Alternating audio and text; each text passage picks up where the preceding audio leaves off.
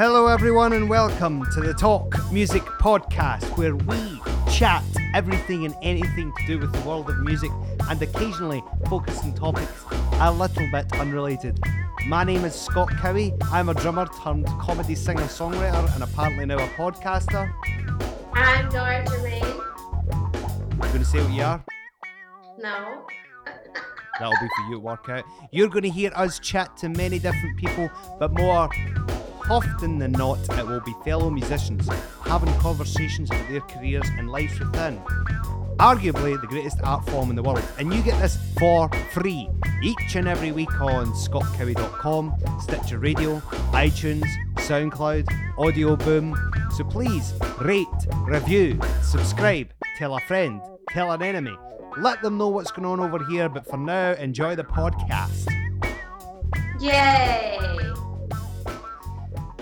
Guest this week, Chris Spedding, one of the greatest guitar players to ever come out of the United Kingdom, and extremely underrated, yet rated at the same time because he's played with so many artists. But a studio musician along the lines of somebody like Carol Kate, who we mentioned on the podcast. Fascinating story. We talk about the Sex Pistols. We talk about so many people that Chris have played with. He talks about modern day music. He talks about what he's up to now. So much coming up. Anyway, Nora Germain, how are you? Well, I'm a little sad actually because the great guitar player Pete Huttlinger died. I don't know if you know him, but he's amazing. And he is a very interesting person. He had an artificial heart.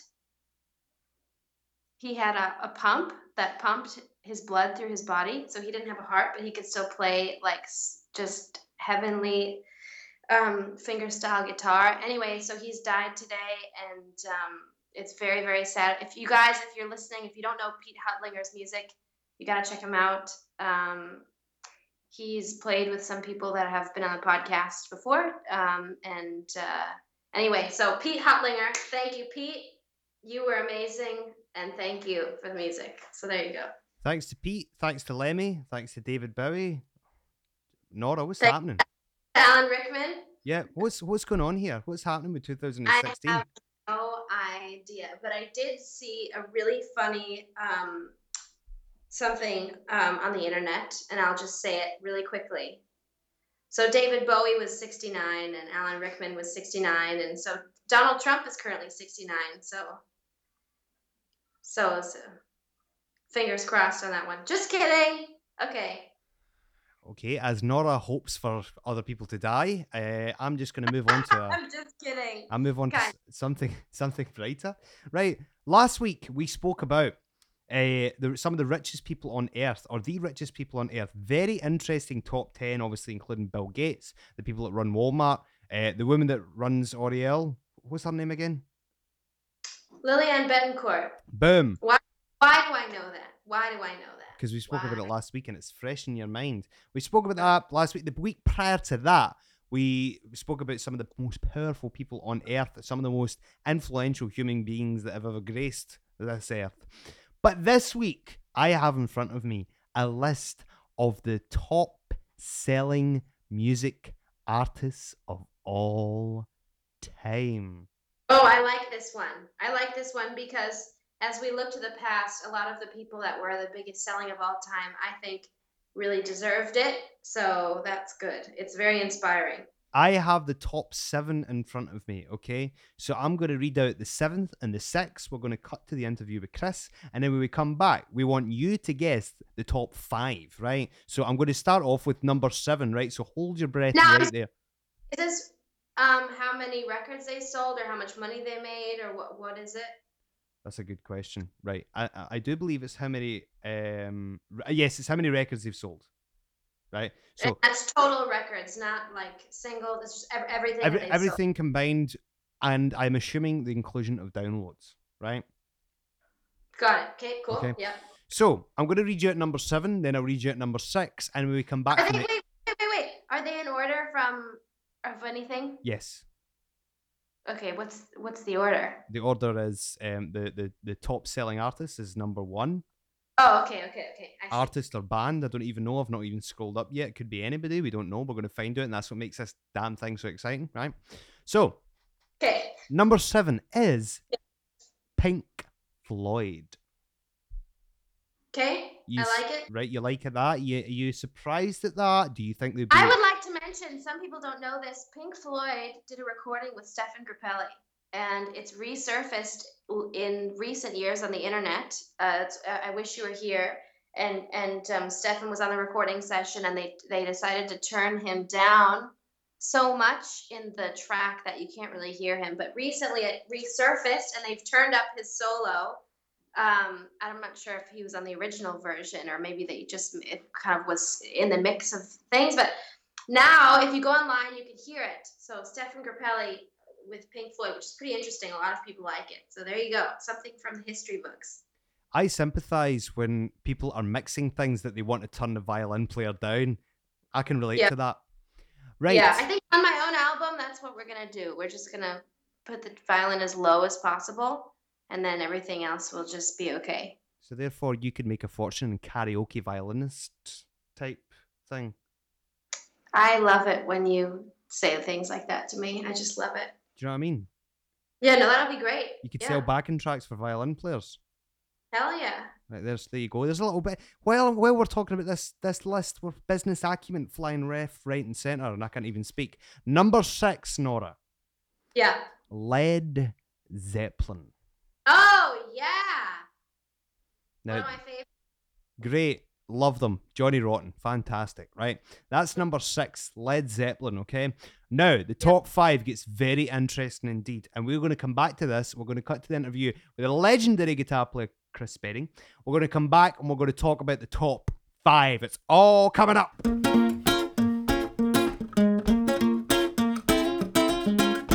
Okay, I am back on the Talk Music podcast with legendary guitarist Chris Spedding. How are you, sir? Very good, thank you. Excellent. So much to talk about, but one of the things I've looked at, and there's been a lot of varying reports on this, is your relationship musically with the Sex Pistols. As we know, you've denied the fact that you played on so many songs on the record. That was a rumour for a long time. So what was the relationship in general? Going back to before I ever met the Sex Pistols, when I wanted to get into the retro 50s look, like in the early 70s, when people were still, as musicians were still going around with long blow-dried hair and platform boots and flared pants, there was only one place where you could get like a straight leg jeans and like rocker type of 50s rocker type clothes.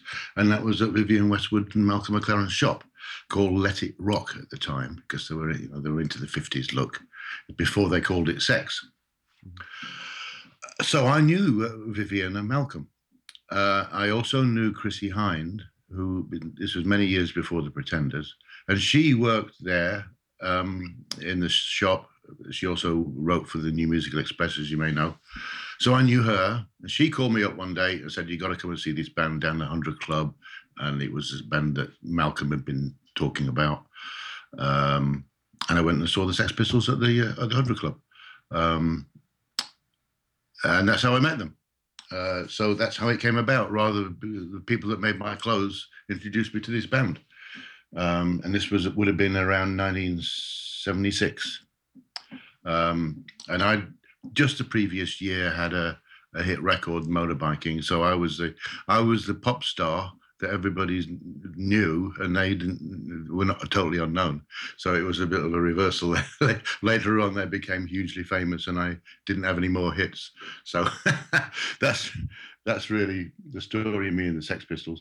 When it became apparent that they were starting to get some notoriety, certain members of the musical press would come up to me at bars, like Speakeasy. I would hang out there. They'd say, "Oh, we hear that you're hanging out with the Sex Pistols, and you have a reputation in this business. You're going to blow it if you don't dissociate yourself with them."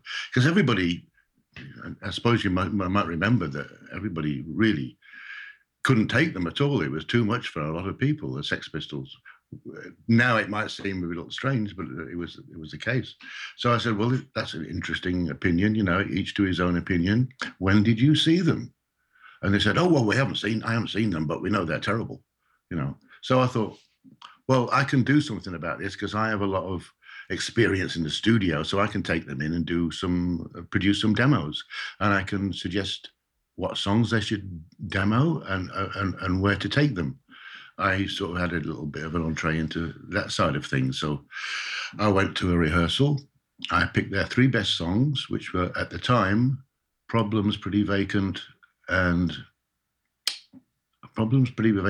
No Feelings. Those 3 songs were the best songs they had at that time. They hadn't written God Save the Queen at that point. Otherwise, they'd have probably chosen that. But we went in and did those 3 songs at Majestic Studios. And I didn't play on it, I just produced them. And I did this thing of not putting the red light on to make them nervous.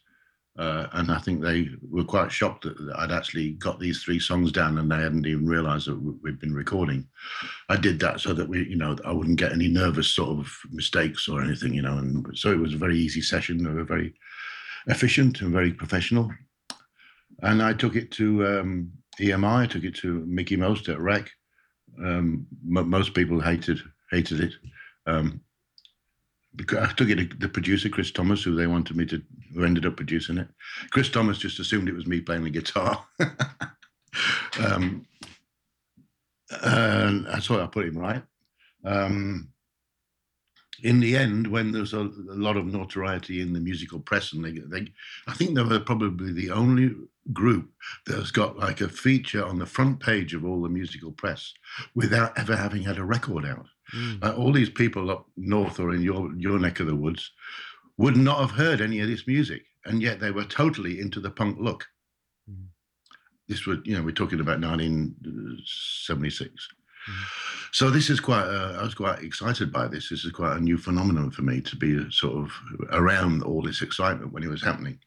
And that's the complete story of my association with the Sex Pistols.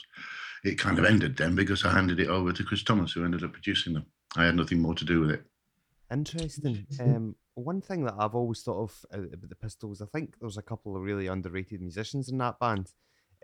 Glenn Matlock obviously being one of them. How much was he in my estimation? I thought he was kind of almost the figurehead musically. Steve, I love all the guys in that band, but I thought that he's the one with the kind of the real songwriting brain. Would that be correct from your experience with him? I believe he wrote most of the early hits. The well-known songs. I believe he did. Yeah, a lot of them were collaborations with Johnny Rotten, and maybe Steve Jones had something to do with it.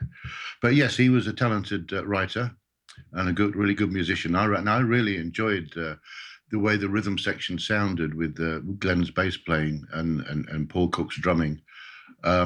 Which they kind of lost on the Bollocks album, because I don't think Glenn's bass playing is really apparent on there. A lot of it is Steve Jones overdubbing the bass afterwards, and so unfortunately, Glenn is not that apparent on that album, apart from his songwriting, which is very apparent on there. Yeah. Oh yeah, when I saw them at the 100 Club, it was obvious that there was some good musicianship going on there. I've been playing the guitar for about 20 years at that point, and I think Steve Jones had been playing it for about 2 years, and I couldn't figure out a way of playing that music more effectively than Steve Jones was. I thought he was really spot on, and I just thought they were fantastic. Yeah, really good timing he had. You've worked with so many great musicians over the years. I'm just gonna throw out a couple of names at you, and you can just take it from there. Your experience of working with them generally. On one of the pages on the internet that describes everything that you've done in your career, it says that you've had done some work with Ginger Baker.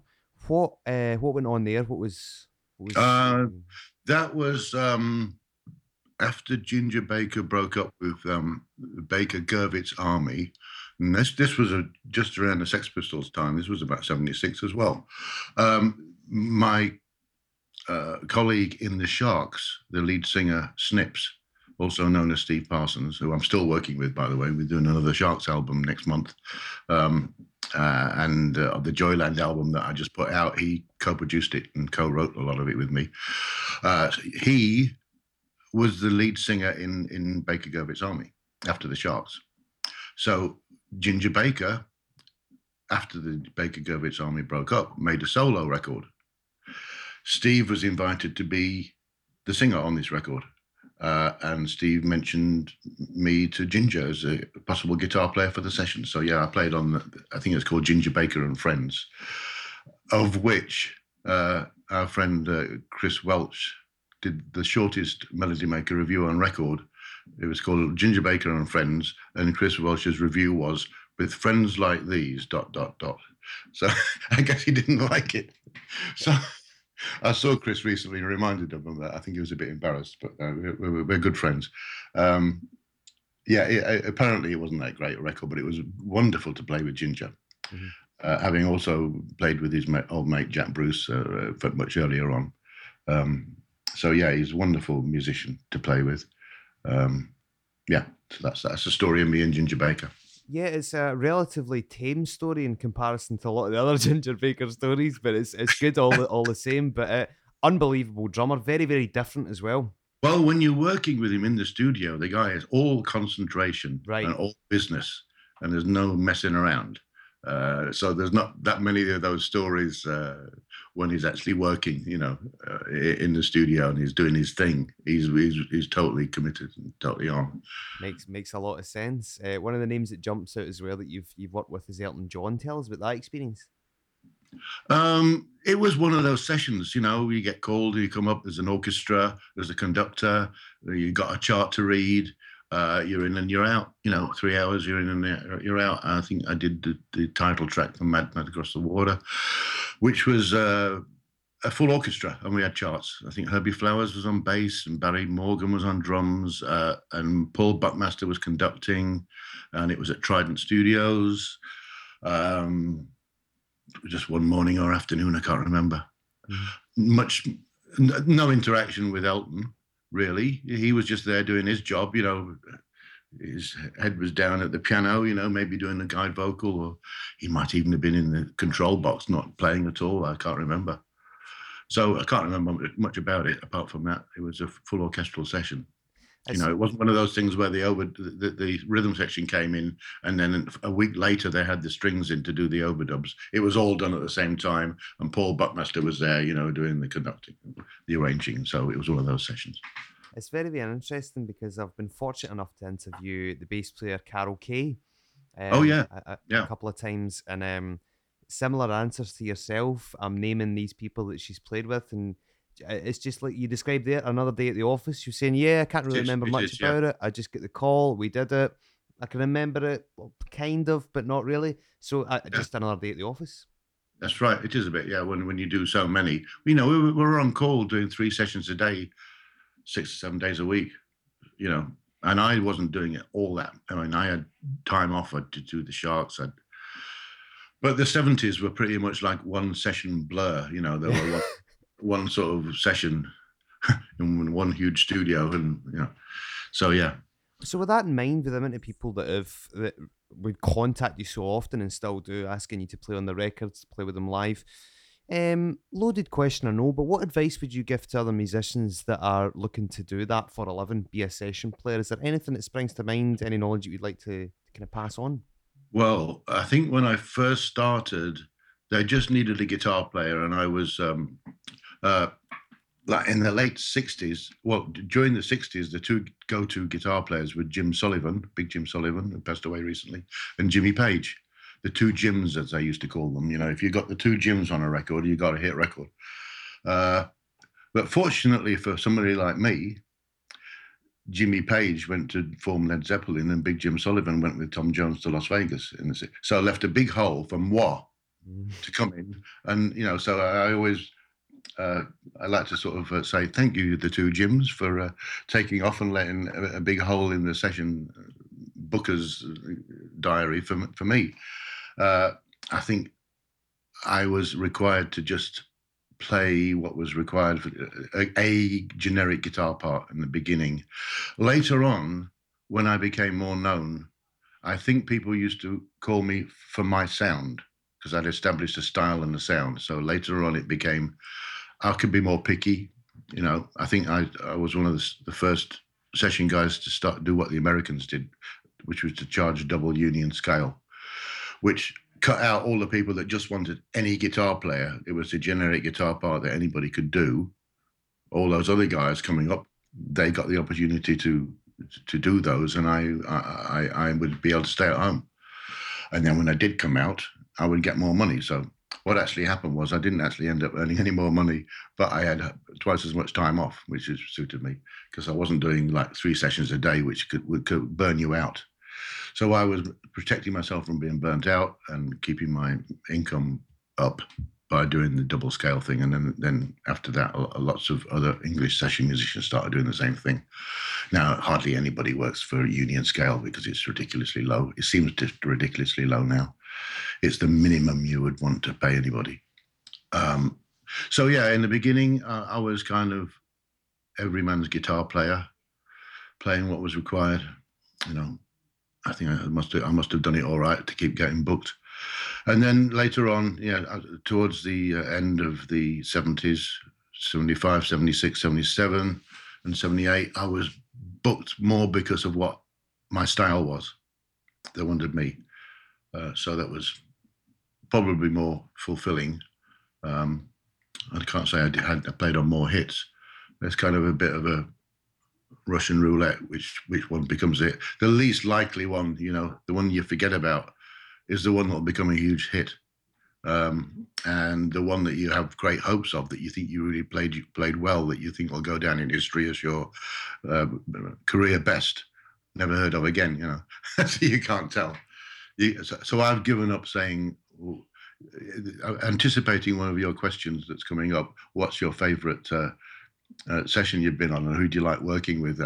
It's impossible to answer because you like the records to sell, and there's no knowing.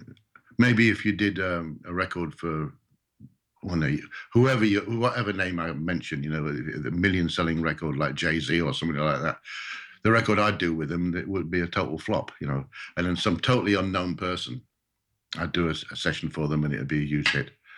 So there's no real rule about it. Is there any young guitarist and musician that it's really caught your eye over the last couple of years that you think they've got a lot of potential, or I really like what they're doing? Is there any that springs to mind at all? Well, over the years there have been. Sometimes they don't fulfill their potential, or they die tragically on us. Someone like Amy Winehouse would be an example. Really tragic because of, it's all very well somebody like David Bowie passing away, which he did very recently, which is a very sad occurrence. But when somebody like Amy passes away that only had 1 or 2 albums out, that's really sad, because who knows what she would have given us if she'd have lived. Same with a lot of those people that died early, all those people that died, in their 20s throughout rock history. Who knows what that we would have got from Buddy Holly or Eddie Cochran or any of those people, Jimi Hendrix, I mentioned Amy Winehouse, who I think it was fantastic. I can't think of any guitar players. I'm a big fan of Matt Bellamy from Muse. I reckon he's very, very innovative in taking things forward. Okay. I'm not really up on everybody, I must admit. What will filter through to me, for the strangest reasons, I'll be sitting I'll be at the gym and a record will come on and I'll have to go and ask somebody who it was, or I'll be in a store, and the record will be playing, and I find I hear my new music like by accident these days. So I'm going to have to check those guys out. Yeah, I'll forward you a couple of links. So you're recording next month with the Sharks, the new album, like you said, you're recording it next month. So what have you planned for this year? Anything planned above and beyond that? Well, my immediate plans are going to play The War of the Worlds is going to the Dominion Theatre in the West End next month. And so I'm going to be doing that. It'll probably go on for a little while. You can take days off from those shows. I can put a sub in if a good gig comes along. So if a good Sharks gig comes along, for instance, I'll be able to do it. I'll be able to put a dep in, a substitute in at the War of the Worlds and go and do it. And it'll just keep me occupied. It'll get me into London because I'm not in London at the moment. I'm down in Sussex. I'm going to be moving up to London to do the show in the afternoons off, from the show. I'm free to do the shark sessions, so I'm going to be doing those in February. And the record should be ready for the summer. Excellent. Well, Chris, thanks very much for joining me in the podcast today. Always wanted to speak to you. You've played in so many great records, and Okay. it's been an absolute pleasure. Love your style of guitar playing. Best of luck this year with the new Sharks album, the show you got coming up, and thanks once again. Okay, been a pleasure. Thank you very much. I am back on the Talk Music podcast with Nora Germain. Hello. Nora, say hi to the world. Hi, world. Nora, what did we speak about before the interview? You told me the top 2 of the. I'm gonna try again, okay? Hit me. You told me 2 of the top 7 best-selling artists of all time, and we covered that it was Pink Floyd with number 7 spot, Led Zeppelin at number 6, Boom. and now there are 5 more that I have to guess. Is that right? That is exactly it, word for word. That is precisely what we did before the Chris Spedding interview. That was so precise. Yes. It was precision. Thank you, thank you, thank you. A great description there by Nora. Great analysis. Right. Thank you. Top 5, hit me. What do you think? Guess, go for it. Right, now you can I don't have to guess them in order, right? Because that would be really hard. Right, I tell you what, just fling out. You've got 5 shots at this, right? So just see if you can get the top 5, not in order. Just boom, boom, boom, boom, boom, right? I'm good. I'm feeling good. Okay, ready? Yeah. Michael Jackson. Boom! Top 5. He made the top 5, right? That's 1. The Beatles. Boom! That's 2, right? So you've got 3 more to do. Let's see if you can get them. See if you can get the top, the 3 that's in this 5. I will be so impressed. I'll give you $100. You don't fucking have $100. You and I both. Just kidding. I've got a couple of dollars in the drawer in the kitchen. Okay. I'll take those crumply old dollars I can't even use in California. Okay, here we go. Right. It gets really tricky because there are a lot of people that could maybe be on it, but maybe don't quite make it. You know what I'm saying? I know exactly what you're saying. Oh, I don't know. I'm gonna try, but I'm not sure. I'm gonna try, okay? Go for it. Come on. The Eagles? No. No, okay. I'm thinking too small. Okay. Let me try again. Oh, but there are so many. Okay, You'll kick yourself. I'm gonna kick myself? You'll kick yourself. Do you use that expression in the States? Yeah, we do, yeah. You're going to kick yourself? Okay, I'm gonna kick myself. Okay, That isn't actually a clue. The person or the band that are on this, they don't kick themselves, but it's just going by the saying you're going to kick yourself because this is quite obvious. What the hell are you talking about? It's obvious. Come on. Think. Come on. Give me a hint? Uh-huh. What? Oh, for fuck's sake. Come on. Think about it. Think about what noise you just made. I went like that. I went, uh-huh. I don't know that weird thing. Come on. Think about it. 1950s. 1950s. This person released the first single in the 50s. Oh, I have another guess, but maybe it's not the right How thing. can you not be getting this, right? Don't change the subject. How can you not get this? Seriously, they released I have another guess. Go for and it. Are the Rolling Stones on it? No. God damn it! Who's on this freaking thing? Okay. Okay. What? Cup. Uh-huh.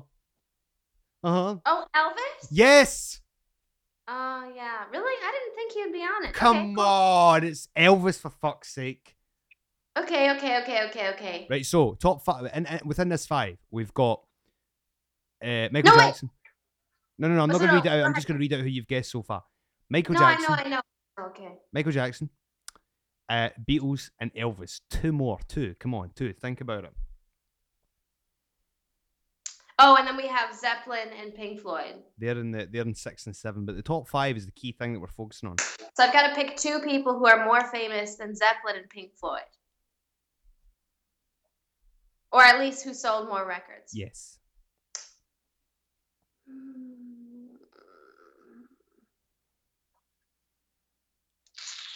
I'm going to just massage my face. Think big specs. Big specs. Aye. Piano. Elton John? Yes! Really? Yeah, I know. I was surprised at I that. thought, I came across him, but in my head, but I didn't think he would be on it. Right. And then the last one, because we're taking forever here, it's a female artist, and she's probably the most famous, one of the most famous female singers in the world ever, if not the most famous. Madonna? Yes, boom, shakalak. That, ladies and gentlemen, sorry, I'm away from the mic here. That is the top 7. And the top 7 in order is this: Pink of the Floyd, Led of the Zeppelin, Elton McJohn, Madonna, Michael Jackson, Elvis Aaron Presley, and the Beatles. That's crazy. No, that is not who I thought it would be. Right. Now, I'll just quickly read to you this. Pink Floyd, an estimated 250 million revenue generated. Okay. Oh, sorry, 250 sales, excuse me. And just got to sales. Wow, they're doing great. the Beatles, 600 million. It's a lot of money. That's a lot of Parmesan.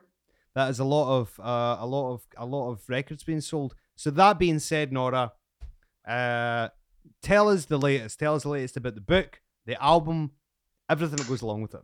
Well, last night I was up very late editing these new videos I have of us recording in the studio in New Orleans. And so they're not ready yet because they're sort of promotion for the album. Really excited. But I did put some new clips on Instagram, and I also put some exclusive stuff on my Pledge Music page. If you guys go to Pledge Music and type in my name, Nora Germain, I've got all these updates. And so there's a video I put up today, and it's a little video of me in the studio, and we're arranging on the fly. So we decided to record this song once we all got together, and we didn't have any plan to do it beforehand. There's no chart or anything. We just sort of decided to do it. And so there's a little video there of me sort of explaining my idea of the arrangement to the band. So if you want to know how we arrange on the fly, you can check out my videos on Pledge Music, and got some new stuff coming up. So there you go. Today's big video day. On the fly means improvised, making up as you go along. Oh, sorry. Yeah, on the fly means shooting from the hip. That means improvise and go along. That's another American expression. Yeah, I'll help you. I'm helping cross the bridge. I'm helping crossing the Atlantic. Thank you, Scott. You are the boat of God. You're an atheist, so I take that as a massive insult. Okay. I'm the boat. I'm the boat of me. I'm my own boat. All right. I have my own boat, and you're not welcome on it. Fine. I don't need a boat. Nora Germain, ladies and gentlemen. Big thank you to her. Big thank you to Pink Floyd, Led Zeppelin, Elton John, Madonna, Michael Jackson, Elvis Presley, and the Beatles for all being far too big to be on this podcast. They're far too. If I would sold an estimated at 600 million, I wouldn't come on this piece of shit podcast, would you? Yeah, I would. Hell yeah, I would. Nora, that's why you're my friend, and that's why you're welcome on my boat anytime. Nora Germain on the podcast. Big thanks to Chris Spedding. We will see you guys next week, because currently we are sitting at episode 96. So by my fast math, we're only 4 away from the big 100, and that promises to be a cracker. A cracker amongst crackers. But what also is going to be a cracker is next week's the big 97. That's the real show. Anyway. 97. That's when I was born. 97. Was it? Yeah. You're just a whippersnapper. Mm-hmm. noragermain.com, scottcowie.com/podcast, SoundCloud, Audioboom. Tell all your friends, tell people that aren't your friends about this podcast, spread the word. Thanks to Ron North for producing, who turned 30 about a week and a half ago. Say a big happy birthday to Ron, Nora. Oh! Ron, I've got something for you. Hold on. Sorry, hold on. I'm just gonna, hold on. Okay, hold on. Okay, sorry. Okay, here we go. Ron, this is for you, okay? I hope that you